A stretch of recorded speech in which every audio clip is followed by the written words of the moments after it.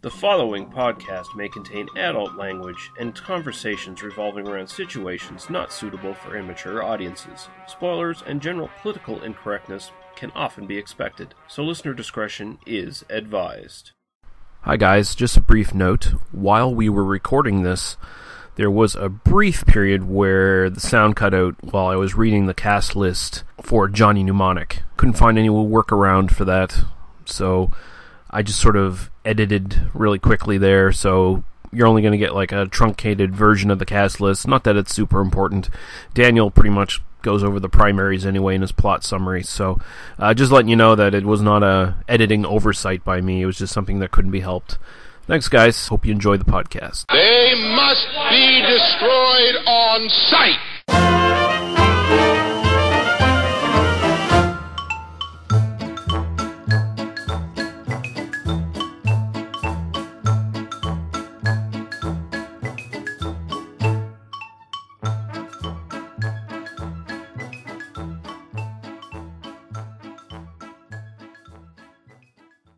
Okay, we're back. It is episode 71 of They Must Be Destroyed on Sight, a movie podcast. I'm your host, Lee Russell, and I'm joined by my co-host, Daniel Harper. How are you doing, sir? I'm doing well. Unfortunately, I did just enter the mobile infantry, so I'm probably not going to live much longer. But if you do, you'll be a full citizen. I will have voting rights after I get out, so there is that. So you can vote for Fascist A or Fascist B, that'll be awesome. Well, that's kind of what being an American is these days. So. Yeah. Oh, fuck. So we're on our last little break episode. We're going to be jumping head first into spaghetti westerns after this, which should be a lot of fun. But this episode, we're going to be doing two 1990s sci-fi films. We're going to be doing Johnny Mnemonic from 1995 and Starship Troopers from 1997, both suggestions from Daniel. So this should be a lot of fun. I like to think of this as the Dina Meyer episode, personally. Yeah, that was kind of the genesis of this. Was I was chatting with someone on Twitter, and who was kind of talking about Starship Troopers, and I said, well, if it means I get to shower with Dina Meyer, I'm totally down for this feature, Yeah, and then kind of became like, oh yeah, let's do this and Johnny Mnemonic, So that was really the genesis of this. Sometimes just chatting with me on Twitter means that we do weird oddball episodes that they must be destroyed on site. So keep that in mind, people who might want to follow me on Twitter. Yeah, throw all kinds of suggestions at them. But yeah, we're going to get into that. I don't know if you have anything else you want to talk about that you've watched as of late. No, not really. I talked about a most recent intermission episode, so... Right on. Yeah, I've watched quite a bit of stuff, but then I did the intermission episode, so it's all done. So there's nothing to talk about. Other than that, it's really just been... my wife has been watching a lot of the Bones TV show, so I just kind of come home from work, and there's just a new episode of Bones that's just kind of always playing. So, oh, God. They did one on the JFK assassination, and I made her let me watch that one.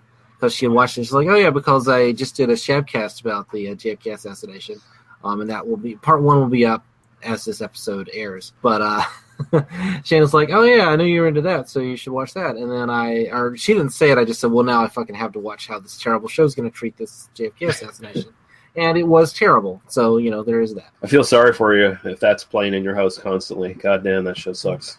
Yeah. I love my wife, and it's awesome, and she knows exactly how stupid it is, but she just kind of appreciates the stupidity. But that's kind of what my life has been like for the last week or so. Is Bones just playing on the TV all the time. Well, that's like that other fucking show that we've raked on before. The guy who just got fired for kicking a producer or whatever. What is it? It's one of those CSI ripoffs, but I don't know. It's that one that's been on for like 20 years now. That's not Law and Order. But where they're catching serial killers in their jet plane every week.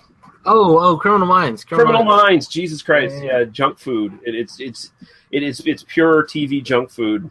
Well, it's. I mean, I don't have a problem with TV junk food. No, it's fine. Like it's perfectly acceptable. Just kind of like, it's dumb, but it's like it's whatever. Yeah.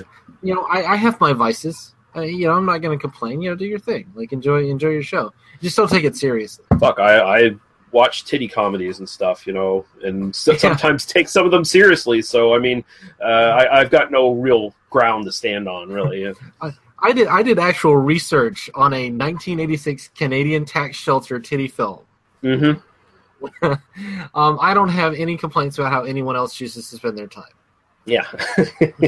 So I think we can just jump right into the reviews. I don't think we have anything else. I think there might have been one or two comments. I'm just been strapped for time this week, so I'm not going to get to them. I will get to them in our next episode. Apologies to anyone who had some comments sitting there. But, of course, as always, they must be destroyed on site on Facebook. And it's the best place to leave comments. Just join the group. It's free. Get in. No one on there is an asshole. And there's some fun conversations once in a while there anyway. It's a small group, so, you know. Come on, suggest stuff, add your friends. Really, we'd like to get... One thing I noticed, I was looking at the YouTube links I was looking at your YouTube page where all the YouTube versions of these podcasts go, and I noticed that all the sex comedies had way more watches, like 10 times the number of watches than the other stuff. And I think it's because you put, like, you know, images of like bikini-clad women, and I think people clicked on those. So I'd be curious to see how long people watch some of those. But I think really what that means is we should just put bikini-clad models on the background images of all the podcast episodes, whether they're sex comedies or not. You know. Man, I could find some like really provocative shots of Dina Meyer and put them on. There might be one or two of those. No. From these movies, particularly Starship Troopers, you know. Yeah. And I think also it's partly people doing what we do for trying to get obscure sex comedies from the 1980s and stuff like that. Oh, YouTube's probably got a dirty VHS of it somewhere, and so someone's looking for Bikini Drive-In, and then they stumble on ours first thing. Yeah, could be it. Yeah, so, you know, hey, if you're listening because of that, congratulations, you found us. Yeah, especially if you stuck around. Yeah. I think we jump into our first cinematic masterpiece here, Johnny Mnemonic from 1995.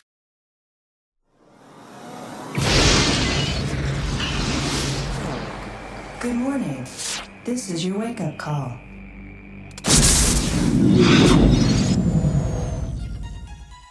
The year is 2021. It is no longer safe to transmit information.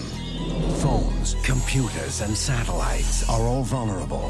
But there is a solution. Your storage capacity? I can carry nearly 80 gigs of data in my head. Input the data into the brain of a human courier, like Johnny Mnemonic. Hit me.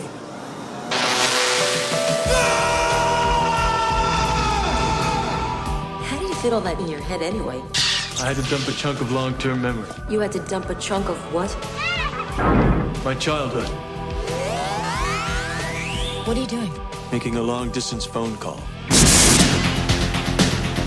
I've got the goods, Ralphie. Now I just want to get them out of my head. Now, in a future... We locked on him. Where those who control the information control the world. I've been charged with recovering the head of the mnemonic courier. Everyone wants what is stored in Johnny's head. Double cheese anchovies? Ali! They were waiting for me, Ralphie. Time is running out. I'm a dead man if I don't get this out of my head. I can get it out. How? A cranial drill and a pair of forceps. For the future's most wanted fugitive.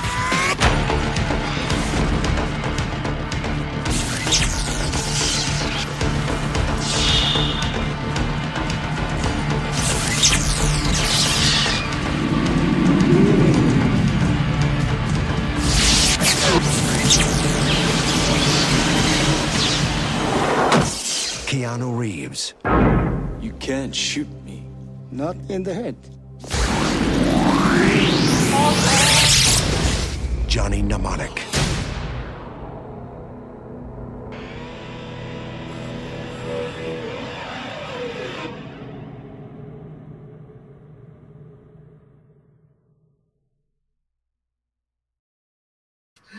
Did I already give away what my thoughts are on this film?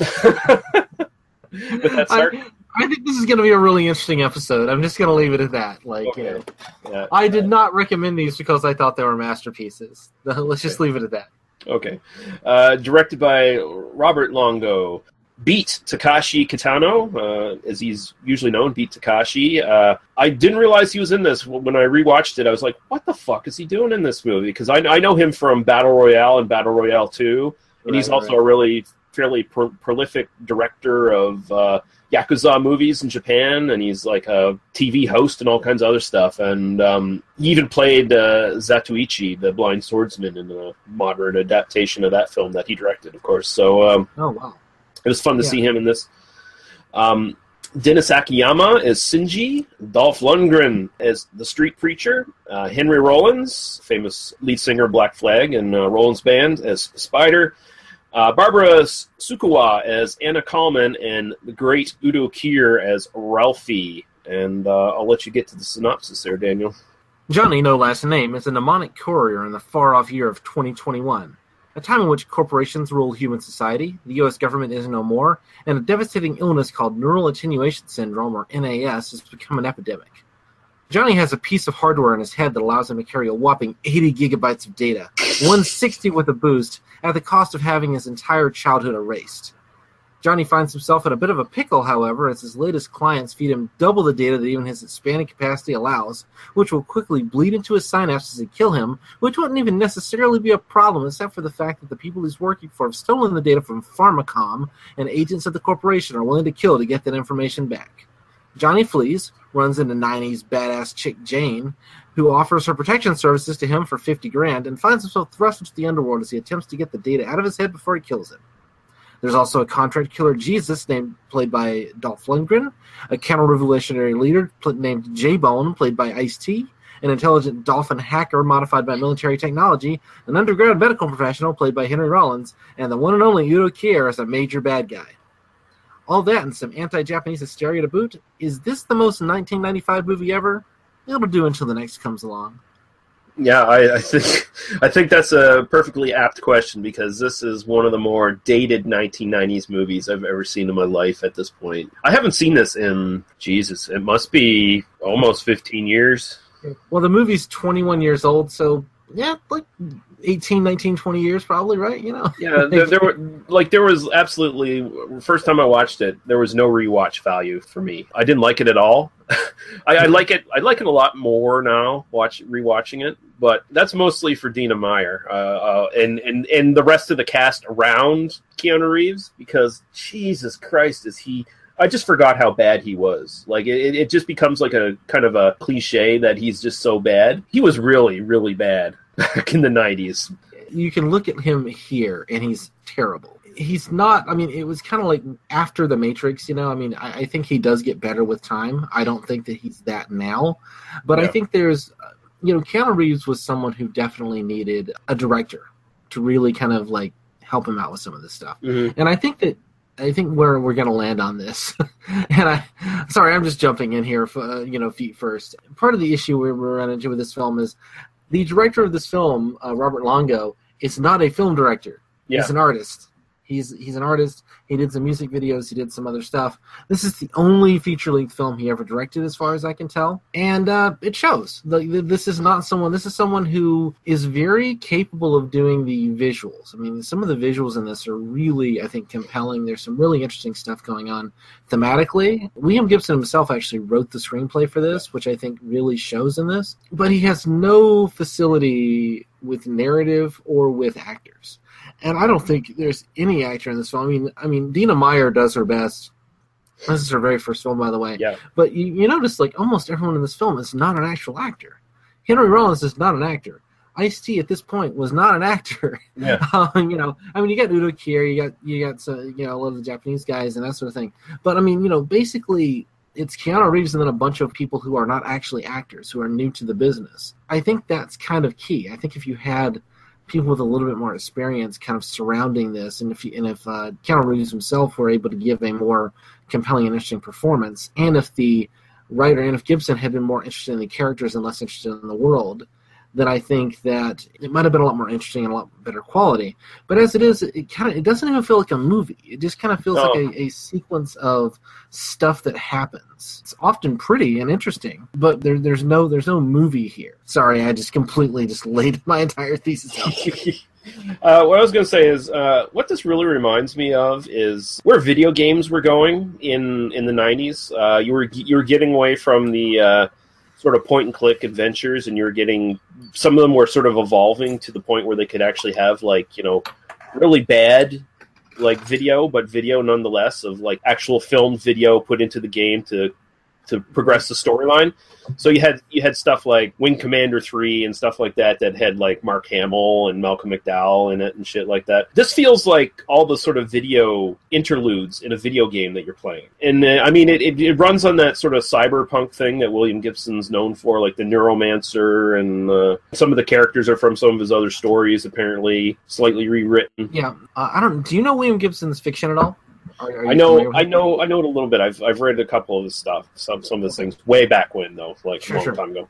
I went through I won't say a serious William Gibson phase. I went through a bit of a William Gibson phase in my kind of teens and 20s, as many people did in their teens and 20s. Yeah. It's an excellent time to discover William Gibson. But I actually reread the short story John and Mnemonic before recording this podcast.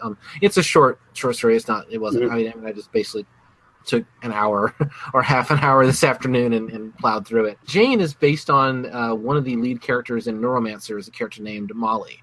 That Molly character is also kind of one of the co-leads of the John and Mnemonic short story. A bunch of the really good ideas. I mean, it's funny how much of the stuff that's actually really good in this movie is lifted directly out of the short story, but all of the really bad ideas, like for instance the neural attenuation syndrome stuff, is not in the short story. Much of the kind of the really stupid kind of structure of the story, as much as I'm going to respect Dolph Lundgren, the idea of like a street preacher, serial killer, contract killer, it's not necessarily the most interesting thing that you could put in a movie.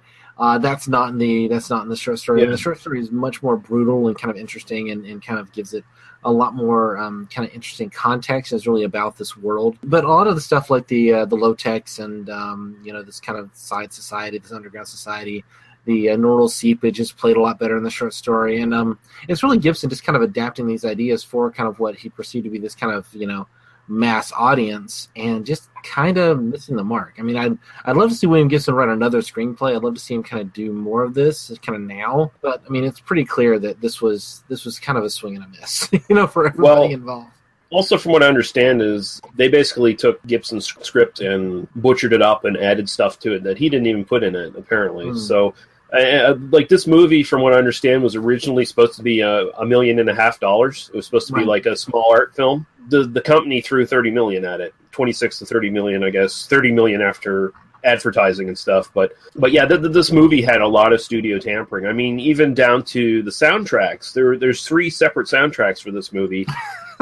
And depending on which version you watch, whether it's the American theatrical version or the version that is made for Japanese audiences, you get totally different soundtracks. And you get like a lot of different footage, a lot of different stuff that changes the story around. Apparently, I think it was Beat Takashi's role was either his or the other lead, Dennis Akiyama. One or the other, I can't remember which one it is, but their roles were like way more expanded in the actual for Asian markets, and a lot of stuff was changed around. There was a lot of tampering in this film, and you can kind of see it. Like, you can see the amateur directing and the tampering at the same time. It kind of feels it feels very fragmented. It feels like you took all the narrative scenes from a mid-90s video game, between the pointing and clicking and shooting or whatever you're doing in the game, and they just lined them all up. So a lot of the stuff sort of comes out of context, kind of feels weird. But even the non-actors that are around Keanu Reeves are acting up a storm compared to him. Like,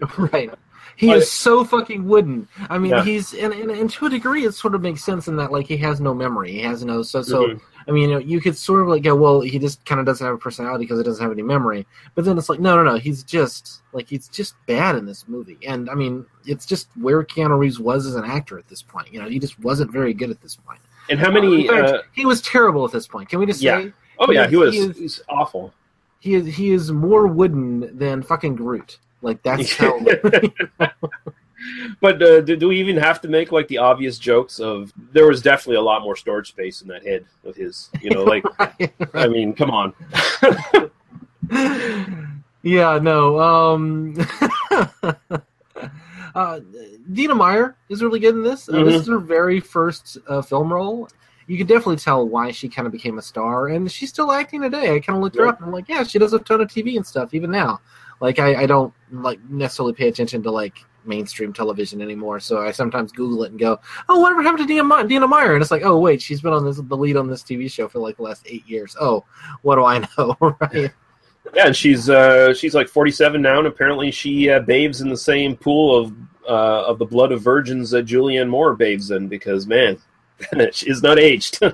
she has not. She still looks great. She's got a ton of personality in this. I mean, she's kind of playing generic 90s action chick, and I mean, honestly, she's not great in this film. I mean, I think when we get to Starship Troopers, I think she's much, much better in Starship Troopers than she is here. But this is her very first film role, and I think she looks phenomenal next to Keanu Reeves. Like, Keanu Reeves is so bad. Henry Rollins does a really credible job here. I really like his performance in it. Ice-T, you can tell why kind of he became a star, when kind of he went on to I mean, he's been on SVU for like 15 years or whatever it is now, So well, he and Rollins both have the charisma and personality where you could see that if they kept that acting, they'd actually get somewhere, and they both have. So yeah.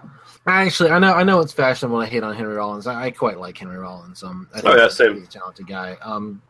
About the only thing I remembered from this film, other than Dina Meyer kind of being badass, and the scene in the bar with Udo Kier, that was kind of the scene I remembered as a kind of watching it as a teenager. And then the one line reading I really remembered was the bit where Henry Rollins or Spider is is like, "Oh, how are you going to get the thing out of my head?" And he's like, "Oh, with a pair of pliers and a wrench," essentially, whatever the line is. I always thought that was like a great, I think Keanu was like, "Fuck that." And, in fact, I think my line reading just there was better than the one he gives in the film. Oh God, you can't fucking identify Keanu Reeves because he just and when what little character he has, he's just a whiny bitch, really. Like he just everything. He just whines about everything bad that's happened to him, and everything that's bad that's happened to him is a result of his own stupid decisions to be carrying this fucking hard drive around his fucking head in the first place. Well, the short story, and I mean, really the thing that Gibson is trying to get at is that, people are just kind of forced. I mean, in this kind of future world, he's trying to kind of say that, like, people have literally, like, sold their humanity in order to this technology. I mean, we're all just kind of become slaves to this, like, corporate ideology and this kind of, like, profit-given thing. And life is cheap because if the corporation is done with you, then you aren't, you're just not going to live very much longer. Yeah.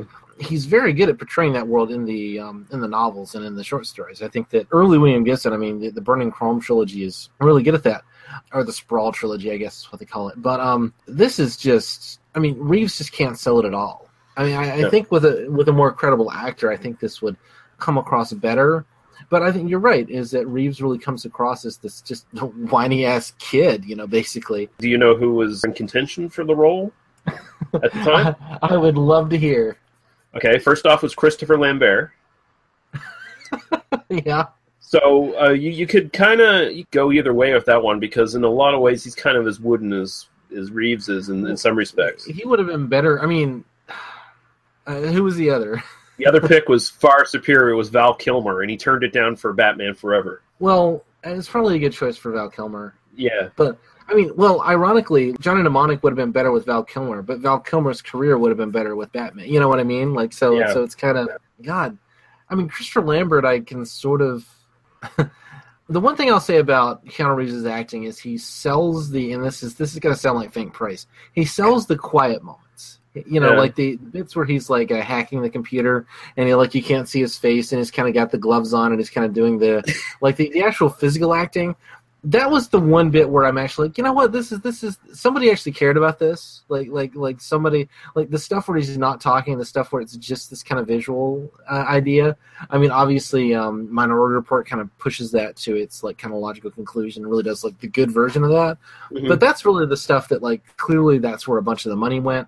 And clearly, I think Reeves, it's hard to like put on this kind of weird looking mask and these weird looking gloves and manipulate little data screens, that aren't there and look credible. And I think Keanu Reeves looks credible in that, and as the kind of like computer hacker guy, that's where kind of the performance comes alive for me. Like that was, I actually noticed like, oh yeah, he actually looks like he's doing some interesting stuff as an actor here. I think he just doesn't have any emotive ability in his voice. And I think that's kind of the issue, Yeah. So I think Val Kilmer or Christopher Lambert would have been better in the role, but I don't know that they could have sold those sequences in the way that Keanu Reeves did. One thing that I was kind of thinking about when I even recommended this was, I remember before The Matrix came out and people were kind of, Ain't It Cool News, they were kind of talking about The Matrix and kind of set photos were showing up.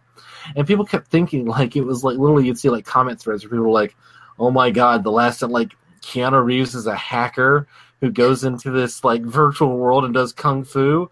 And people were literally like looking back to John and Monica and going like, "This is gonna be shit, man. Yeah. This is gonna be total shit." So it is kind of interesting how this movie, being as bad as it was, actually heightened people's response to The Matrix. Because when they found out that wasn't complete shit, suddenly it was amazing, because people the expectations were so low for that. But there's some interesting. I mean, I think there is some interesting stuff. I think again, interesting little ideas kind of tucked into it. Neural attenuation syndrome stuff is just kind of. I mean, it's such that AIDS metaphor thing that science fiction was just doing in the 90s. Yeah, it's a lazy plot device, really. I mean it just gives you something to go towards. I mean, it's just a lazy kind of, we need to get them from point A to point B in some way that makes sense to the viewer, right? It really, all it does is say, like, this is why we can't just erase the shit from your head, you know? This is why we have to, like, try to maintain this. And so it's attempting to kind of maintain some dramatic tension.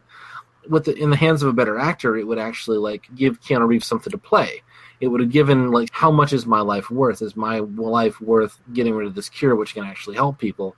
The film does nothing with that because the film isn't really interested in that. The film is interested in its production design and in its kind of the stringing together the ideas. I really like the metaphor you give where the computer game kind of cutscenes, because it does kind of feel that way. There's one sequence in this film that looks like it's literally shot in a dressed up shopping mall. I was watching the film and I'm like, holy shit, did they shoot that in like the Galleria somewhere? Like it just looks like very it looks like they literally sat in the lobby of a mall and just put up a couple of like drapes and went like, this is this post-apocalyptic society, can't you see? That's what it looks like.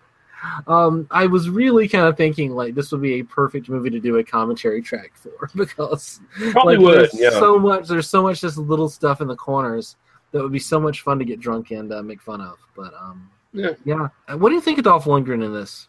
I think he's good. Honestly, I think Lundgren's very underrated performer, honestly, because, I mean, he's made his, like, 75% of his career has been just doing these direct-to-video things throughout most of the 90s and 2000s. I've watched a handful of them, and some of them are actually pretty good. He gets opportunity to, like, stretch himself, even if the rest of the movie's total shit.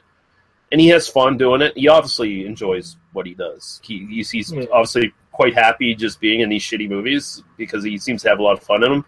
And he's having a lot of fun here by the looks of things. And I liked the character. Like, again, there's that problem where every other character looks like fucking gold compared to Keanu Reeves. But he does a really good job in this. That's one of the things I forgot about that I liked in this film. And then I revisited it, and I was like, oh yeah, Dolph Lundgren's here. It's this crazy, ultimate combination of religion and technology perverted together. So there was actually maybe something a little deeper going on there. And there's an attempt at a metaphor there, but it also just kind of becomes, he's the big unstoppable killer guy. Yeah, he's it's sort of an idea and an image that doesn't quite go somewhere. I mean, it feels like it kind of predates this, but it kind of feels like something that should have been in Sin City, like a cast off from Sin City, Yeah. Like that, it kind of doesn't quite fit into this world in the way that I wish it did. Well, have you ever seen that movie that is actually a Dolph Lundgren movie? It was in the 90s, I believe, or very late 80s. I Come in Peace. And it was. I remember that VHS cover. Like I always wanted to rent it, but never actually rented it. So, but I one day I was actually thinking about that recently. I saw the title somewhere. I went, oh shit, Lee and I need to do that. So it'll give me a chance to finally watch that movie. So. Also known as Dark Angel in some avenues, but essentially. Dolph Lundgren's character here is kind of a character you'd see in a movie like that, because I Come in Peace is essentially a sci-fi slasher movie. Mm-hmm. About an alien that comes down to Earth and pumps people full of drugs to harvest the endorphins from their brain, apparently. But that's the kind of unstoppable sci-fi version of the slasher killer, and Lundgren's very much that here. It's basically the Terminator, right? I mean, I'll just put my finger on this. This movie, even though it's made in 95, and even though it screams 1995 in its production design and its like kind of performance and just kind of what it looks like. It's very much of the 80s. I mean, the short story was written in 81, and it's completely kind of surrounded in those ideas about the kind of the early to mid 80s, kind of culturally, not least, and I mentioned this in the kind of synopsis, in the kind of just Japan, like this simultaneous obsession with Japan as a technophilic, fetishistic future, and in the like terrifying like they're going to take over the world kind of thing. I mean, it says something that all the villains in the film are Japanese and none of the heroes are. I don't think it kills the film. I mean, I think it kind of works in context, but it's not nearly as racist as something like Rising Sun, which kind of comes out of that same culture. Rising Sun might be one of the most racist things that's ever existed. And we should absolutely cover it at some point. But it kind of draws from that same thing, and that was definitely something that felt uncomfortable to me, despite the fact that it was nice to see a bunch of, really talented Asian actors and Japanese actors in it.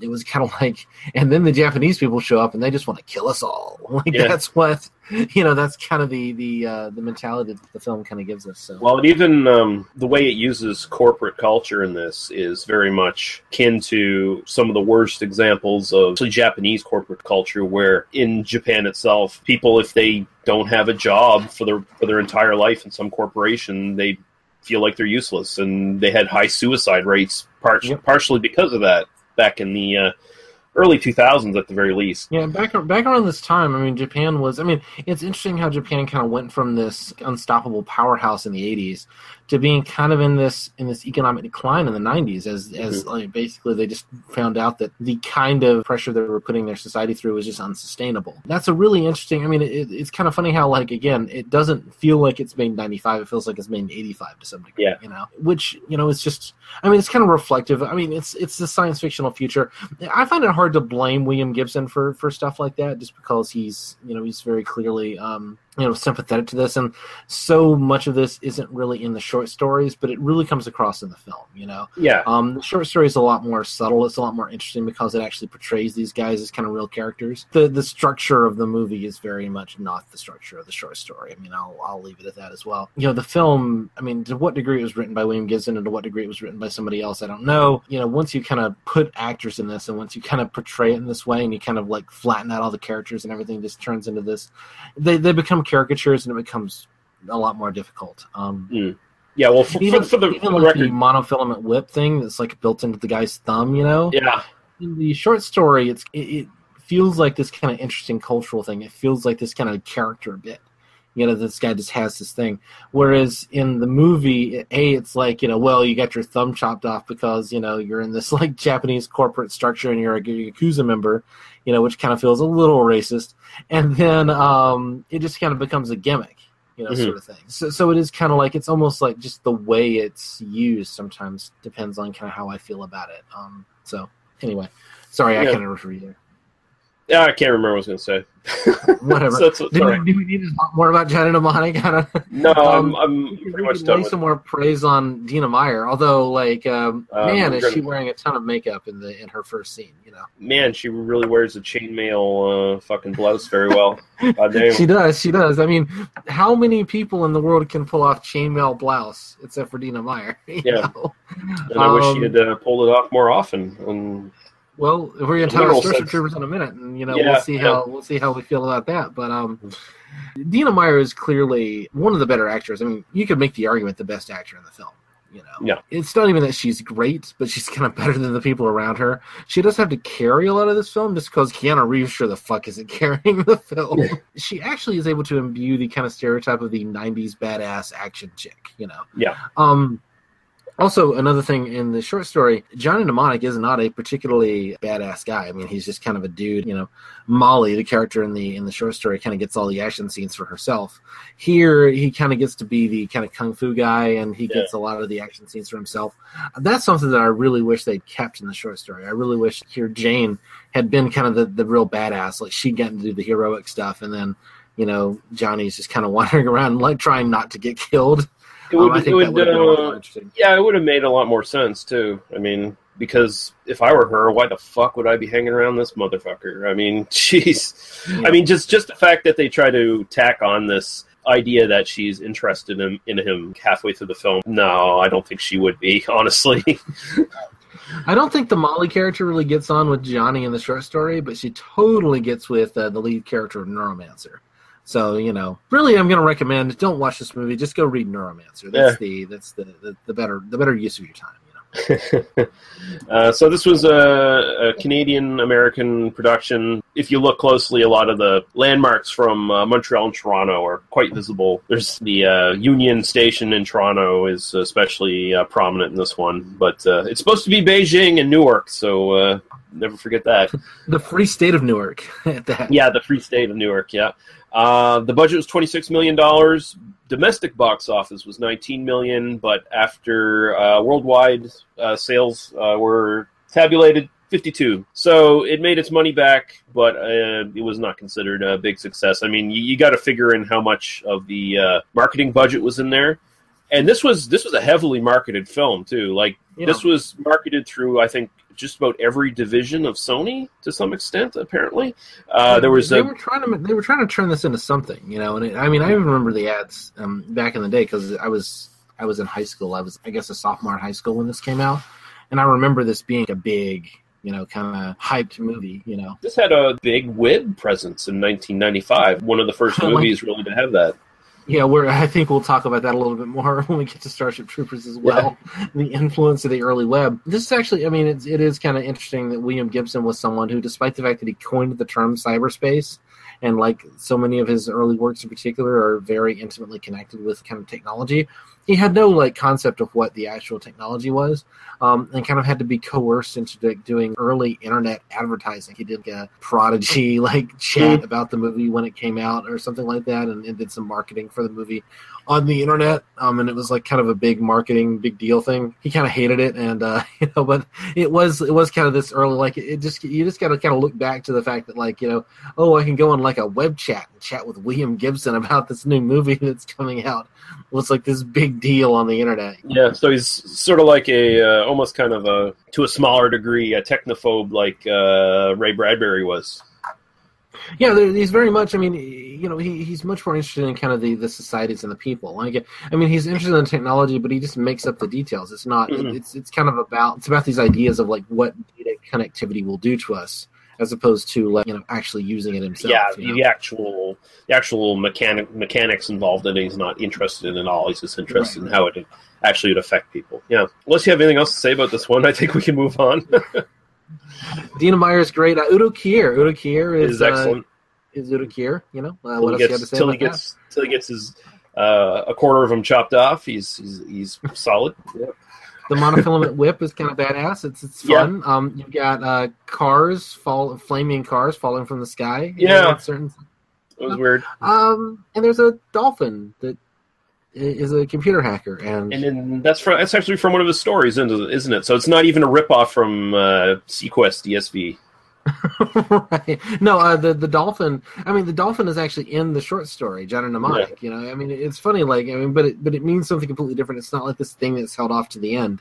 It's just kind of an element of the story. They just kind of run across it, and in fact, there's even this kind of idea of you actually get to talk about how the military hardware, is kind of fucked with this dolphin's brain, and that sort of thing. The dolphin is much more kind of sympathetic and pathetic in the short story than it is in the movie. It's just kind of you just kind of get the computer graphics. Oh, by the way, the graphics themselves, for 95 are really impressive. I was kind of looking at particularly the hacking sequences. It looks very 1995, and I'm not going to pretend it doesn't. But it looked pretty good. It really did not. I did not look at it and go, well, clearly this is just a piece of shit. Clearly there's a lot of energy that went into it. There's some good design. Seems a bit better than Lawnmower Man, but at the same time, I still kind of feel it feels more dated to me than the computer animation used in The Last Starfighter, for example. Sure. It's so obviously that era where there was this. Let me put it this way: I will say this movie is better than Hackers.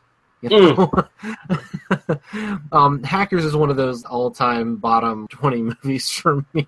I hate that movie beyond all reason. My wife really loves that movie, but she's like, because it's just an excuse for pretty people to walk around and be pretty. And I'm like, okay, I get it, but it's incredibly stupid, you know? Yeah, I mean, Angelina Jolie, back when she still had the baby fat on her and was looking really nice and round and hot, yeah. That's it. We're putting Hackers on the list, and we'll talk about it at some point, you know? Oh, yeah.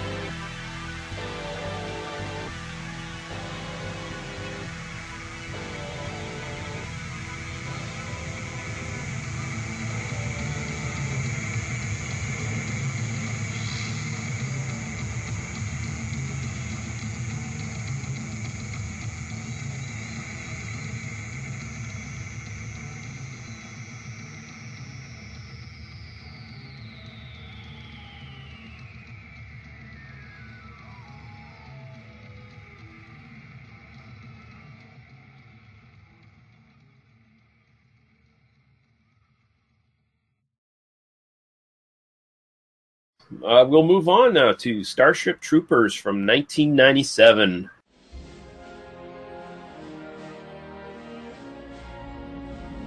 In every age, there is a cause worth fighting for. But in the future, the greatest threat to our survival will not be man at all.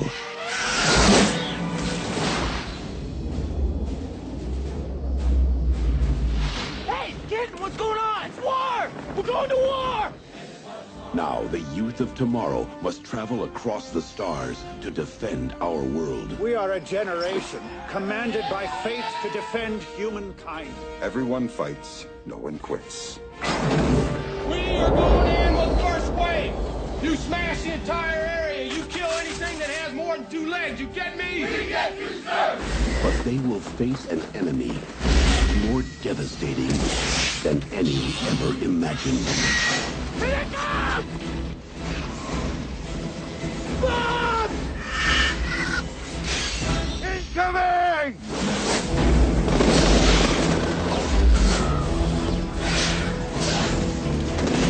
Mayday, mayday, this is Roughneck 2-0. We're under attack, sir. We need retrieval now. Someone made a damn mistake. The bugs laid a trap for us, didn't they? Prepare for battle and journey to the front lines of the next frontier. Kill them all! Starship Troopers.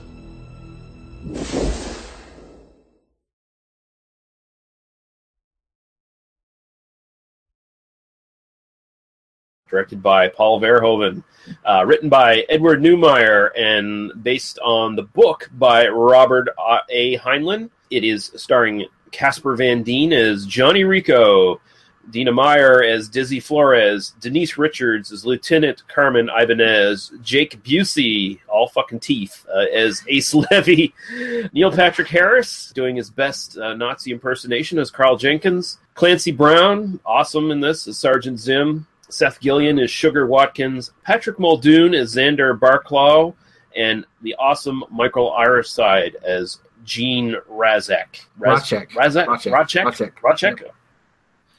Fucking weird name. Okay, go into the synopsis there, Daniel. Sure. And by the way, has Clancy Brown ever been bad at anything ever? No, not that anything I can think of. No, okay. All right, here we go. Johnny Rico lives a charmed life. His exploits covered in a film that might as well be called Space Nazis 90210.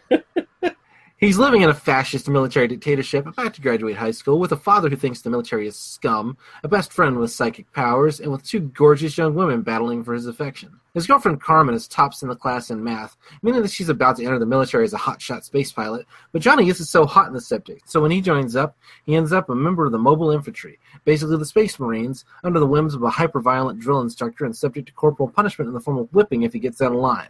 There's a bright spot, though, although the lunk-headed Johnny is slow to realize it, in that Dizzy, the other girl playing for him, has joined the MI and is undergoing basic training at the very same base he's stationed at. What are the odds? Yes, this military is co-ed, as are the showers, and don't worry, there's a prominent scene demonstrating exactly that fact. Johnny quickly moves up the ranks during basic, but after his negligence gets a fellow recruit killed during a live fire exercise, he finds himself subject to a literal whipping and decides to wash out.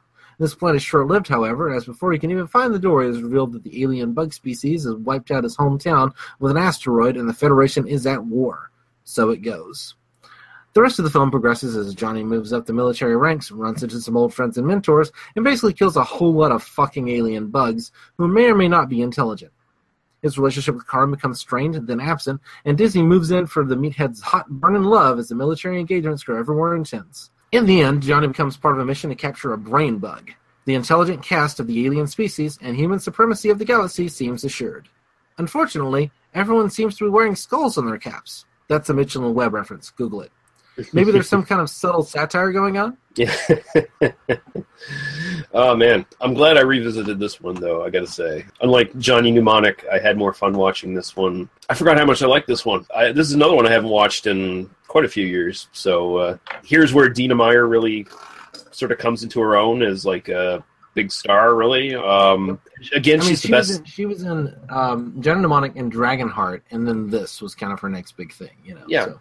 And in this, she's, again, pretty much the best thing in it. She's the only, like, human character, really, in the whole fucking thing. You could say Michael Ironside or Clancy Brown, certainly. Mm-hmm. I mean, I could accept those arguments, but I would argue she's the best actor in the film. There's those scenes where she just gives a glance, you know, like where she's looking at Rico, or, you know, she's looking at Rico kissing Ice Queen there. The greatest acting talent that's shown in the film is that you actually believe she wants to fuck this guy. And it's actually interested in him as a person. Like, I understand, like, going, like, yeah, he's cute. He's got a square jaw. I mean, he's probably pretty. I mean, he's probably like simple in bed, but at least a fairly like kind of he would be kind of a fun lay. Like, I understand her being horny for him, but you actually get that like she actually likes the guy like as a person, and that's the thing where like that takes acting talent. Yeah, that's you gotta. just, She sells it too, and all I gotta say is between her and fucking Miss Ibanez. Denise Richards should have been the one in that fucking space coffin. That's all I gotta say. She should have been the one shot out into the fucking stardust. Fucking ridiculous. I think that's part of Verhoeven's satire in this, though, because I have read the original book, and the Dizzy character is actually a male in the book. Like, there's not even that. The Dizzy character dies in the first like 10, like the first like 10 or 15 pages of the book. Yeah. So. By the way, our mutual friend Kit Power loves this movie, and so hopefully he and I will still be friends after the end of this podcast episode. Oh my God! I watched this theatrically. I actually did see this when I was 17. I was 17 when this movie came out. I was a huge fan of the novel, and I really liked this when I first saw it. And boy, does this not hold up for me at all. I think this is a mess. This is the other film other than RoboCop, which is the kind of Verhoeven-Neumeier kind of collaboration. RoboCop works really well because it is a film that is kind of like simultaneously a satire and a kind of effective kind of 80s action movie. And I mean, it's doing a whole lot of things at once, but it really kind of is able to kind of be a lot of things and kind of sell everything. This doesn't work for me at all. I mean, it feels really undercooked and half-baked. It feels like the satire is the stuff like the kind of newsreel segments work. Mm-hmm. I really like that stuff. We're following this romantic subplot as if anybody gives a shit. First of all, a third of the film is based around that. If Denise Richards and Casper Van Dien were able to give reasonable performances. I mean, Denise Richards might be a worse actress in this than even poor Keanu Reeves was in Johnny Mnemonic. I would agree, honestly. She's terrible. She's good. The only sequence in which I actually buy her is the sequence where she's running to the space capsule towards the beginning when she's in her kind of pilot training, and she's really excited to get to fly the spaceship. That's the one thing that I actually bought her in. I never bought her for a second in any other moment of the film. I think secretly her character is kind of a sociopath. When she first takes that ship out of fucking space dock and like gets 3 meters from ramming into the fucking space dock and killing everybody, and she just sort of laughs it off. This is not a person I want around me at all. No, she's nuts. She's fucking nuts. She'd probably fucking pull a knife in bed. She'd just kill you. I mean, Jesus Christ. No, pulling a knife in bed would mean that she'd have to have some kind of personality, and she just doesn't. There are 2 reasons to watch Denise Richards in this film, and they are both covered for the entire film. So there's no reason to really get worked up too much about that. Well, just go watch that scene in Wild Things again and get it over with. Yeah, I guess. Yeah. She's lovely in the film. I'm not saying. I mean, she's not. She still has a career. She's not a terrible actress. She's just terrible in this. I mean, like she's just awful, and it really drags the film down because I never buy her for a second. Casper Van Dien is again somebody who is. I mean, not awful. I mean, he has his range. He's trying to kind of do the satirical thing. He's kind of trying to do the. I'm playing a lunkhead because like the story involves me kind of being this, but doesn't really have the acting chops to pull off to kind of hint at the satire, to hint at the intelligence kind of underneath, and so just kind of comes across as really wooden, not quite as bad as Keanu Reeves was in Johnny Mnemonic. He's charming enough to kind of sell the movie. You can kind of like follow along with him, but I think really the issue is that just Verhoeven didn't care about these actors. He cared about his satire, and he cared about the action stuff, and he cared about the other elements, and the kind of 90210 soap opera stuff just kind of like goes off into La La Land. And I doubt he even wrote it. I think it was probably studio saying, "We need this. We need a love story. It can't just be Wolverine shooting bugs and acting like fascists." Like. Ed Neumeier is the writer here, and again was also the writer for RoboCop. And I don't know. what I find interesting is that this was originally going to be a completely separate spec script that Neumeier was writing, and then kind of realized it had a bunch of similarities to Starship Troopers, and so they just kind of pasted on the Starship Troopers like character names and the kind of the brand onto this. You know, it really, like, plot wise, it has nothing to do with the novel at all. I did not reread the novel before recording this. We're recording a little bit early. I thought about, like, plowing back through it and kind of seeing what was going on. I remember pretty well. I read it a bunch of times as a kind of teenager. I was a big Robert Heinlein fan as a teenager. This definitely doesn't follow the novel at all. I mean, no. You're right. Actually, what this movie does is it plays up it actually plays up the criticisms of the novel, is what it does. It doesn't use the novel's plot really at all. It just uses kind of a skeleton of it. But what this does really is it's Verhoeven and Neumeier basically saying, yeah, this novel, the criticism of this novel being a pro-fascist screed, pro-military screed is what it's really about. We're gonna craft a story around that. Right. And I mean, what I think is interesting, and I mean, actually more interesting even than the film, is that, Heinlein, writes lines like, the sequence where the teacher is saying Michael Ironside in the film, but they're two different characters in the novel. But the history and moral philosophy teacher at the beginning it has this long sequence where he's like, nothing has been a better solution to problems than violence. Violence has solved more problems than anything else. Heinlein means that completely straight. Like, there's no, he's literally saying, like, violence is absolutely a solution to problems. Sometimes you have to use violence. Like, that's an argument he's making. Yeah, so those lines are taken directly from the book. Yeah. Neumeier and Verhoeven are, like, transforming that into this kind of vision of this fascistic society. But it also kind of gives Dizzy the line, which is supposed to be from this character who is this kind of stupid girl. Sorry, this is a Heinlein novel, so of course there's a stupid girl asking questions. There's this stupid girl kind of going, yeah, but, like, my mom told me that, like, violence never solves anything. And then he has to give the line to Dizzy because he's trying to, like, establish a character. But then Dizzy, it makes no sense coming from her based on kind of who she is in the movie and then kind of who she becomes later on.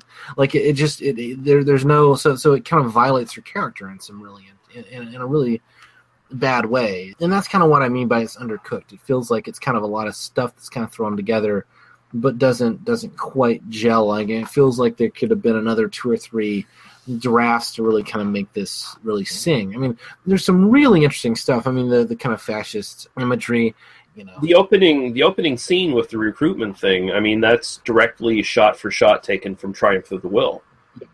Yeah.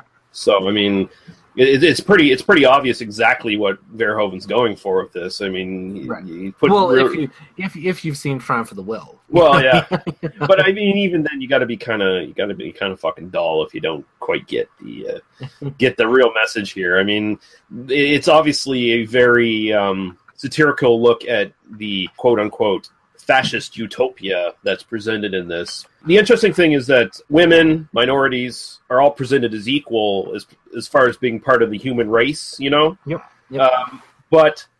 And so what they do is they use the bugs as the propaganda enemy in the film, right? Like, they become the evil Oriental menace or Yellow Menace or whatever, right? Heinlein defenders will. I hope we get some Heinlein fans that really want to argue with me on this. I would really love to, like, have this conversation on our Facebook page. So leave comments. We'll argue this. Heinlein absolutely was, like, fucking racist about Asian influence, and I mean, he literally saw basically the Chinese communists as breeding masses that were coming to, like, take over our way of life, sort of thing.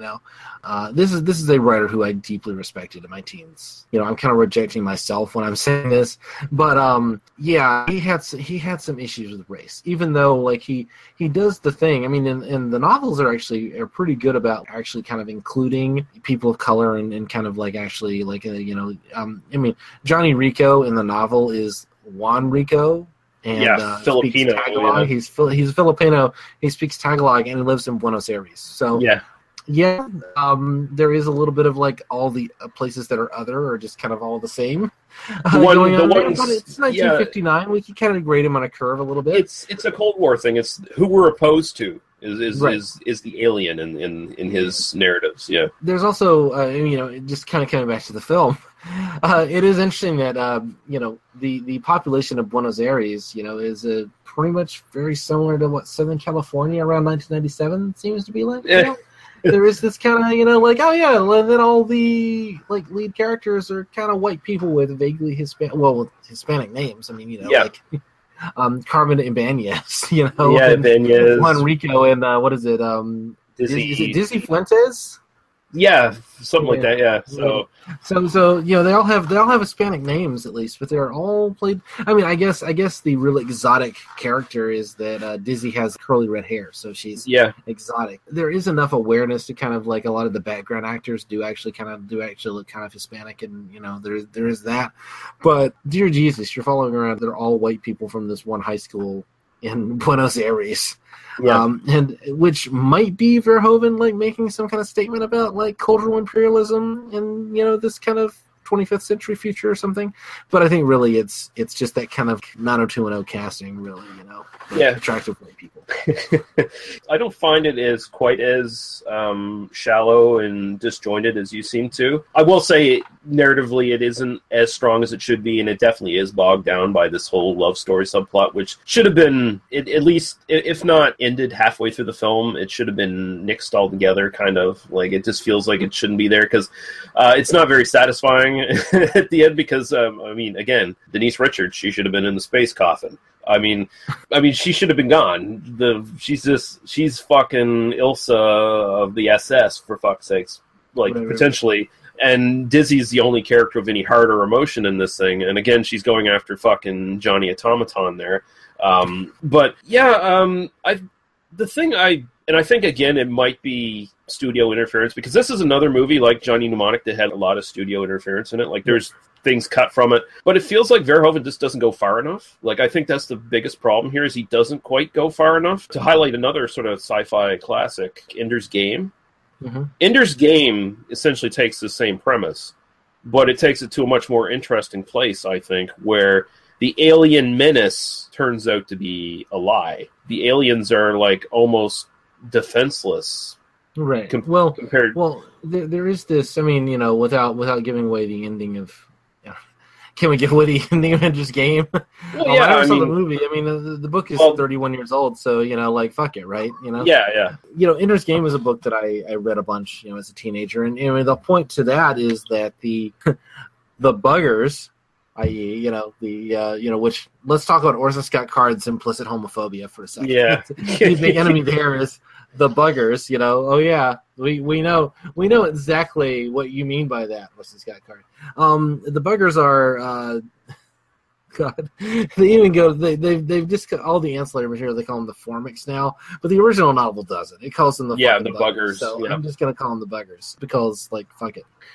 Basically, the ending of that kind of becomes, and I won't give away the real ending. There's this kind of interesting twist ending, but I mean, the ending kind of becomes really the point isn't that the aliens are coming to invade and we're defending ourselves against invasion, but we're going out and we're going to kill all the aliens where they land. And that's kind of an interesting little twist, and then it kind of gets twisted even further. And there's some interesting stuff going on there. This just, I don't know. There is a hint.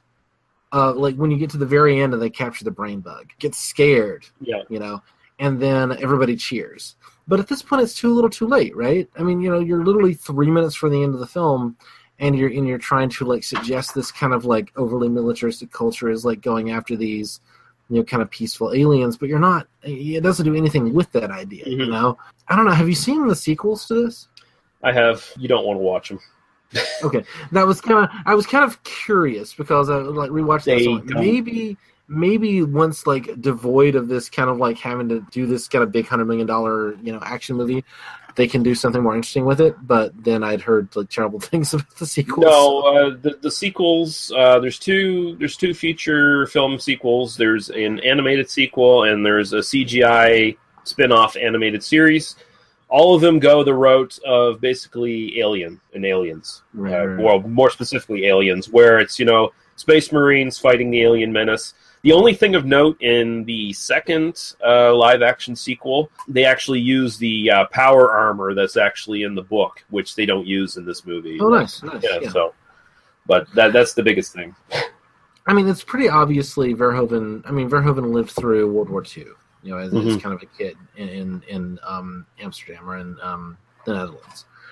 He says explicitly that this is him, kind of making his kind of World War II movie. Except he doesn't do anything with the kind of World War II imagery. Again, going back to RoboCop. RoboCop is such a movie that's kind of about talking about like cop movie cliches, and it's kind of about interrogating that and kind of looking at that in some kind of subtle satirical ways. And what about this is in any way responding to the like billions of movies that have been made about World War II? I mean, there was potential here. Like, say what you will about Heinlein, one thing he does sort of emphasize in this book and other stories he's done where, dealing with space marines of some sort, he's very interested in sort of focusing on the real lives of the foot soldier who's down in the trenches fighting, like the person who's really putting their life on the line for their country or whatever they believe in, There was the potential for Verhoeven to do that in this movie, and he really doesn't. He kind of sidesteps it, which I think is another failure where they don't even feel like they're a military unit. When you watch the battle scenes,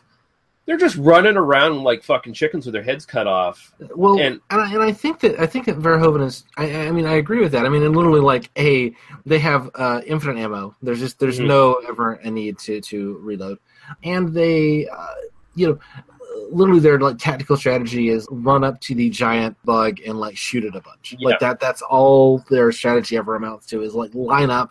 And I think that Verhoeven is trying to kind of use visual rhetoric to kind of tell how stupid this society is in terms of doing that. The film also kind of wants us to revel in the violence. It wants us to kind of revel in the action scene and kind of think it's a cool action scene. And while you can kind of play that tone and make it work, I mean, there are certainly movies that can kind of both satirize the action and kind of be a good action movie. This doesn't work for me at all. I mean, it just kind of, it falls really flat on both regards. I found myself bored during the action scenes for this. Yeah, rewatching this, I'm just kind of like, I don't know. It just feels flat to me. They have no. They fail on two levels. They have no flow to them in the first place. Like you have no idea what's going on. And sometimes that can be good in a war movie, like, because if you're trying to capture like the horror of war, the total chaos of war, then of course you would probably gravitate more towards something like Saving Private Ryan, or something along those lines. Or Apocalypse Now. Like imagine this film as Apocalypse Now, Yeah. And kind of work. But I mean, just like imagine this film should have been more about Vietnam and not like World War II. Sorry, go ahead. But, But yeah, he just doesn't. And again, I don't know how much of this is Verhoeven and how much of this is studio telling him he can't go this far or whatever. But it just feels like he keeps holding back on everything. I mean, there's interesting ideas here in some parts. Near the end, where the reinforcements, they're a squad of fucking kids. Like, they're literally a squad of fucking kids come to back up Johnny Rico's squad. And it's like, okay, that's kind of striking. Let's see you do something with that. Doesn't do anything with it. You see Neil Patrick Harris come back in the end. In straight up SS uniform. Like SS uniforms, yeah. Yeah. And I mean, again, it's like by the time we get to the end, then suddenly they're throwing in these kind of like interesting ideas. I mean, really based around, when you see like the squad of kids, I kind of think about Slaughterhouse-Five, which is like subtitled The Children's Crusade, because basically he's literally making the point that these are kids, these aren't adult. We sent kids off to war to get chewed up by this military machine. I would love to see that. I mean, not that I want to see a bunch of kids get murdered. Well, yeah, but it's an interesting idea. But it comes to the very end. It speaks to the underlying desperation that might be there in the society, where the society is not the fascist utopia that you see in the newscasts. In reality, it's a crumbling society that's fighting a very desperate war that is now at the point where they have to send kids up to fight. Those kids did not go through boot camp. They did not go through that boot camp because none of them would have survived it. So right, exactly. Yeah. I mean, it's subtle. It's there. I mean, you can read it that way. I just, like, for me, it's just kind of like it doesn't work dramatically. It doesn't work as a film. You and I could write a better version of this, like having seen this. And maybe that is like the studio was fucking with Verhoeven and Neumeier, and they just couldn't kind of do it. But it's also, all I have to judge by is the version that I see in front of me. You know what I mean? Yeah, well, the movie version of Ender's Game, it's not perfect, and I would argue it's not a better movie than this. but it does expand a lot on those sort of ideas that you see hinted at in this movie.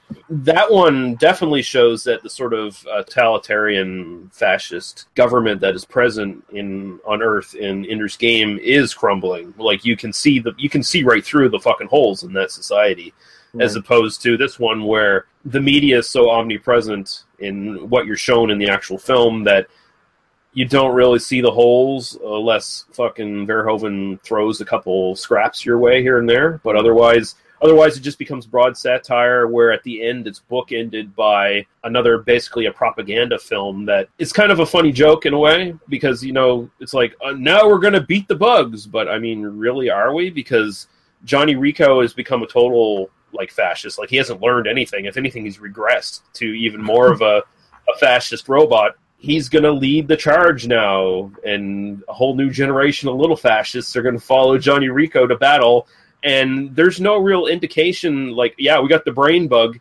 great, but there's no real indication that they're going to do any better against these bugs in the next battle. I mean... Yeah, I mean, they're literally just shoving things in its hole, and they're, drilling into it, and torturing it.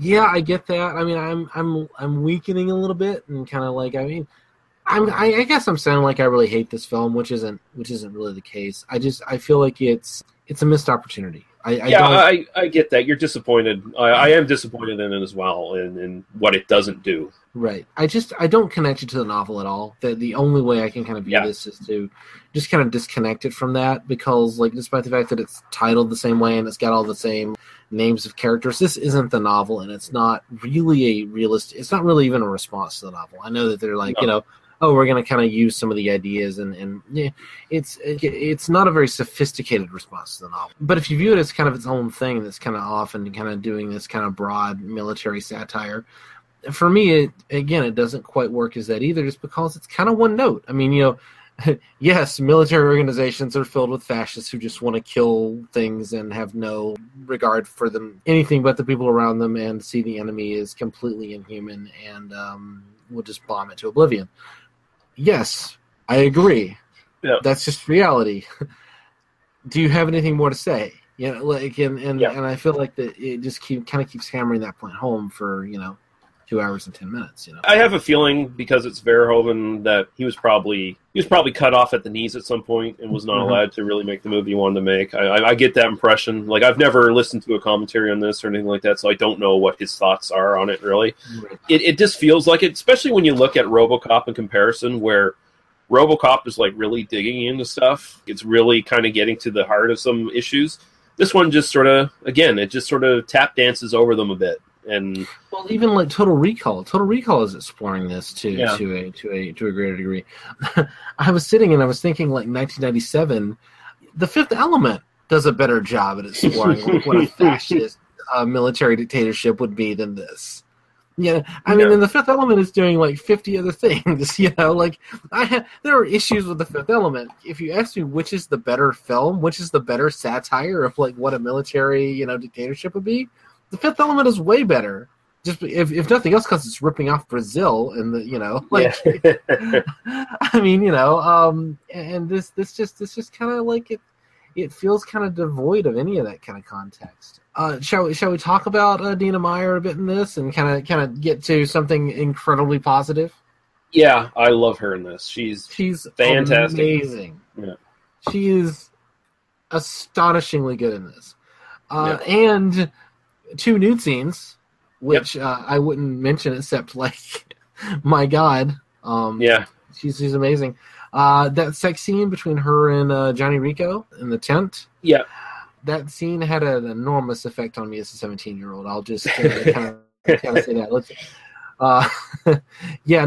That's the greatest performance that Casper Van Dien gives in the film, I think, is during that sex scene. You actually buy him oh yeah, no, I get this. Yeah, I think anyone would have that performance if they were sharing a bunk with Dina Meyer. Well, you kind of get he has some tenderness in him, and he has it he's simultaneously he's kind of holding the shirt over her head, and teasing her, and I mean there's this real mind game he's kind of playing with her. Well, when you think about it, there's a real DS element to that scene, and I'm just gonna leave it at that. when you think about it, her character actually is the only one who brings out any sort of human qualities in Johnny Rico.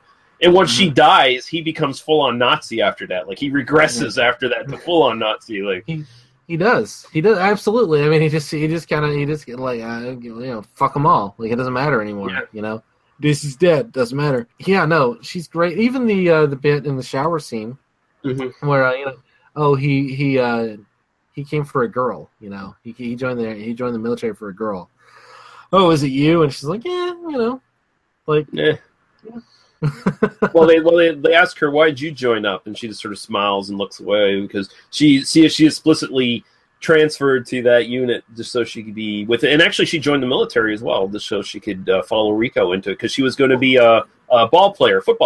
Oh, was that her? Was that stated in the film? Like, she was going to be a football player? Yeah, she was going to be a football player. So she joins the military just for him. Like, the fact that she sells that character, like she sells everything with that glaring character flaw that she's going to follow this fucking Ken doll, who she could find a million of these fucking meat sticks lying around that are perfectly serviceable if that's all she needed. I mean, come on. I mean, she's so much better than this guy. It's ridiculous, right? Yeah. Like the idea that like there was no one else in Buenos Aires that could like satisfy her desires, and she had to join the military in order to like get with this guy. He's a total dick to her. Like he's sitting there and he she joins the military and is like, I was trying to get away from home, you know. And it's like, come on, Dina Meyer in 1997 and followed me to where I am. I am not going to turn that away. No. In case Dina Meyer's, listening, I don't know if you're married or what's going on, but, throw a guy a bone here.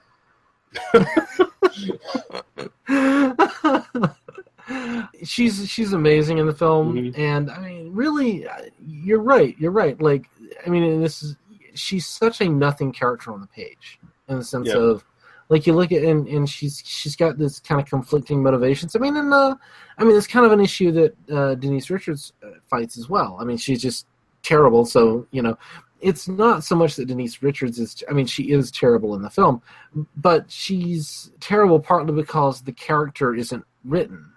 Like, there's no character there. It's just kind of like a pretty girl who's like wanting to date this guy, Well, and I get the feeling that she doesn't really care who she ends up with. And neither, honestly, I don't think Casper Van Dien really does either in the end of things. I think it just ends up that, hey, all of our other available partners are now dead, so I guess we're gonna fuck. I do get a sense that he is attracted to Dina Meyer, to Dizzy. I do get the sense that the character is kind of like warming to her. I mean, I do think that he sells that, like that he sees something in her as they're kind of going through military training together, and that he kind of bonds with her that way. I like that element to it, and then he just needs like that push in the right direction by his former teacher to like, hey, go fuck the redhead. That's essentially what he says. Make that 20 minutes, Rico. Yeah, which. And of course it would be a beacon of awesomeness, Michael Ironside, who would have that sound advice, sound advice that you should use in real life as well. If you have the opportunity to fuck the redhead, you fuck the redhead. Well, Dina Meyer at that. Like, if you have the opportunity, to have consensual relations with Dina Meyer, you should do so. It's always been my motto. A motto for life, really. Yeah. Although I don't know that 20 minutes would suffice for me. I don't know that I could, they got the Casper Van Dien's character. Johnny Rico says that should be enough. And it's like, okay. And she's excited. She's like, yeah, no. And she's like, and again, she sells it. She's like, oh yeah, I can. And she's like pulling off her pants, and we can make it work. We can make it work. Yeah. It is a fun little moment. I do appreciate that. But like, that's just that has nothing to do with the rest of the film. No.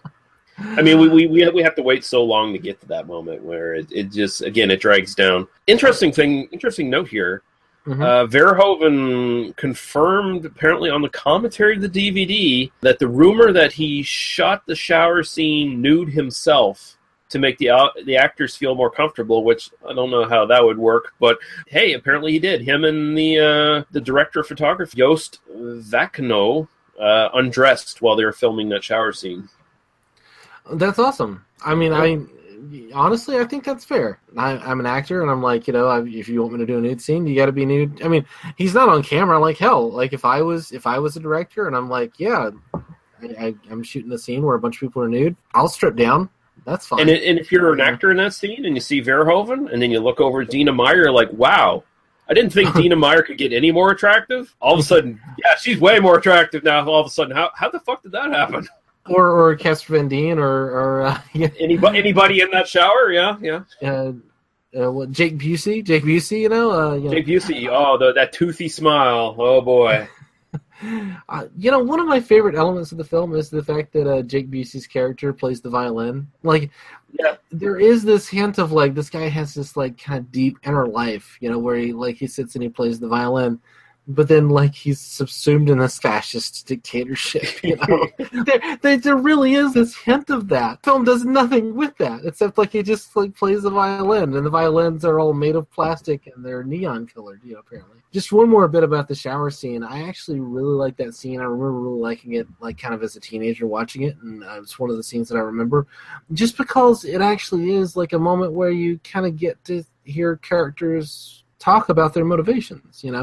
It sells the world. Like there's this, I want to get into politics, and the only way to do that is to be a citizen, and I have to join the military. Yeah, and she's the girl who fucks up and shoots the other guy's head off, and then you see her walking away. Drummed out of the military, so her entire life is destroyed right there because she can never join back, and yeah. And then the other girl's like, I want to have kids, and to get a license, it's easier to get a license if I join the military. And that's one policy of this fascist regime I actually agree with. I do not. I'm not going to support the fact that people would have to have military service in order to have children, personally. But I support they need a license. That's what I'm saying. I won't go that far either, but okay. Yeah, no, I mean, but it sells the world, right? And it really is like it's almost like the one moment in the film where you actually hear human reactions to things. Yeah, where they're actually human characters on the screen. And I think that maybe that's the issue, is that they're trying to push this satire. They're trying to push this idea. They're not pushing it far enough, but in trying to push it, they turn everybody into a caricature. And then once you're just surrounded with a bunch of caricatures, you don't get any kind of human interaction. And good actors could have sold it. Dina Meyer, the reason that we're like praising her to this degree is because she actually sells a human character within this broad satire. Yeah. Because she's amazing. And no one else is really able to do that except for, even Michael Ironside. Like he's great in the film, but you don't get him as a person. You get him just as, this caricature. I think his choice in that, though, is perfect, though, at the same time, because he comes off as that cold professor who refuses to open up to his students on any sort of personal level, because you see when Casper Van Dien talks to him at the party, like, I'm going to join up, and Michael Ironside is trying to walk away from him, like, yeah, great, buddy, fuck off. I got me some like, tail. I got other things to do, like going and fucking someone tonight, rather than I got me a woman who go fuck yourself, Yeah. I got me a woman who wants to rub my my stub. Yeah. No.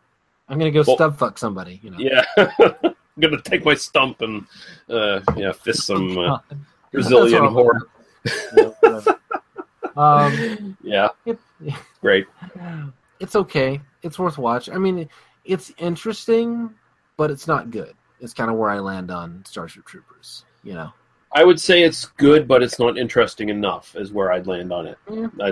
That's where I kind of fall. I'd say it's a lot of missed opportunities, but at the same time, it's kind of fun. It doesn't necessarily work all that well as an action movie. Like we said, the action scenes are kind of scatterbrained and don't make much sense. Broadly, it's entertaining. I still find it to be, and I think Dina Meyer and then Clancy Brown and Michael Ironside give really great performances that are worth watching. In that regards, I can still recommend it quite a bit. So, lots of interesting actors in this. Neil Patrick Harris is good in this. Mm-hmm. This was kind of that between Doogie Howser and becoming like an adult actor. So this is kind of in his middle period. Yeah. He's good in this. He's actually kind of able to sell this character. He's kind of on the right page in terms of selling the satire. Clancy Brown is phenomenal in it. Yeah. There's no question. how we feel about the characters. Not even Jake Busey. I think Jake Busey is like Jake Busey's good. Yep, he sells an interesting character. I like that Clancy Brown. His character. He obviously did something like struck an officer or something to get struck back down to private so he could join the war effort because they weren't going to let him go and fight unless he got demoted. Right. So he also did that. I think he just accepted a decommission essentially. I think that was might have been that too. But his superior in the training camp is what's his name from Breaking Bad there? Dean Norris. Yeah. Dean Norris. And Timothy Ombudsman, who was in a couple of episodes of Deadwood, and who was one of the lead characters in Psych. He's in the film. He's in one of the ads as the "Are you psychic?" Kind of guy with the third eye. That's the guy. I mean, the captain in the Roger Young, the woman from Spaceballs, the nurse. She's the nurse in Spaceballs. The nurse from Spaceballs in that sequence with. Yeah, she's the hot nurse. I know her as. George Costanza's fiance from Seinfeld. Oh, the one that licks the stamps. Yeah, the one that licks the stamps. Oh, yeah, okay. Yeah, no. Sorry, now I got to go back and watch Spaceballs. The one that Dr. Schlotkin sticks his face into her. I'm kind of remembering it now. I'm like, oh, is that the same woman? No, I have to go back and rewatch that. There are a lot of interesting faces in this. You kind of watch it, and I'm like, oh my god, I know a lot of these actors, but yeah, I can't. The term I keep coming back to is glorious mess. There's a good movie buried in here.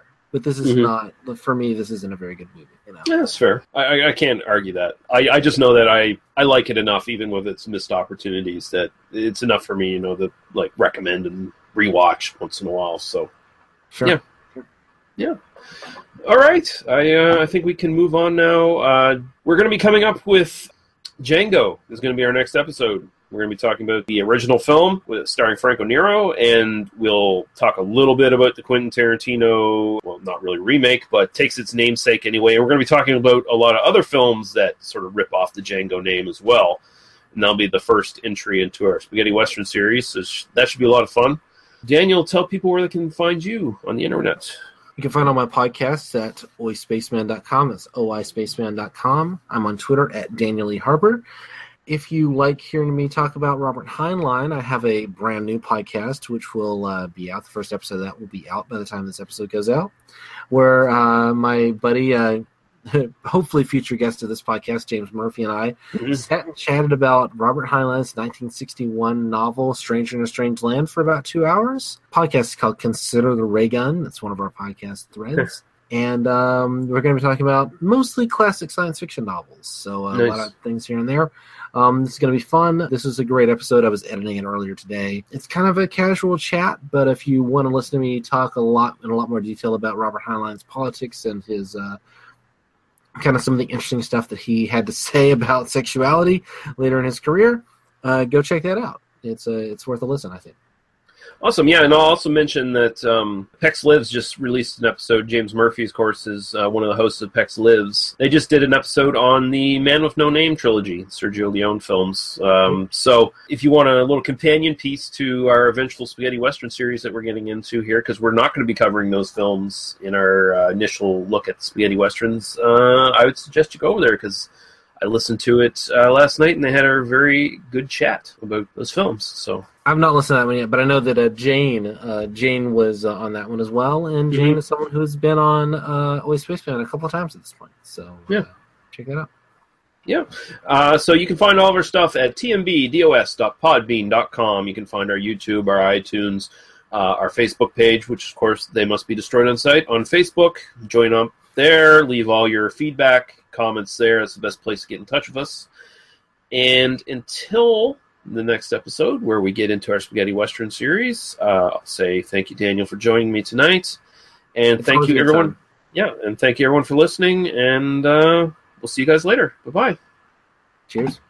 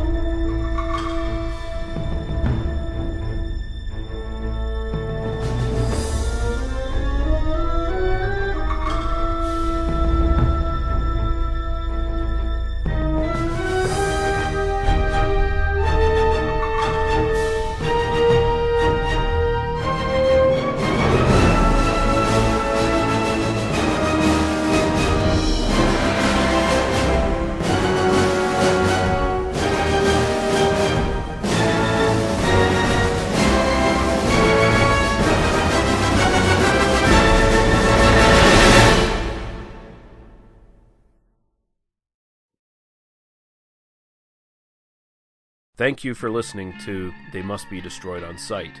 For past episodes, links to the host's other stuff, and links to podcasts and websites of similar interest, please visit us at tmbdos.podbean.com.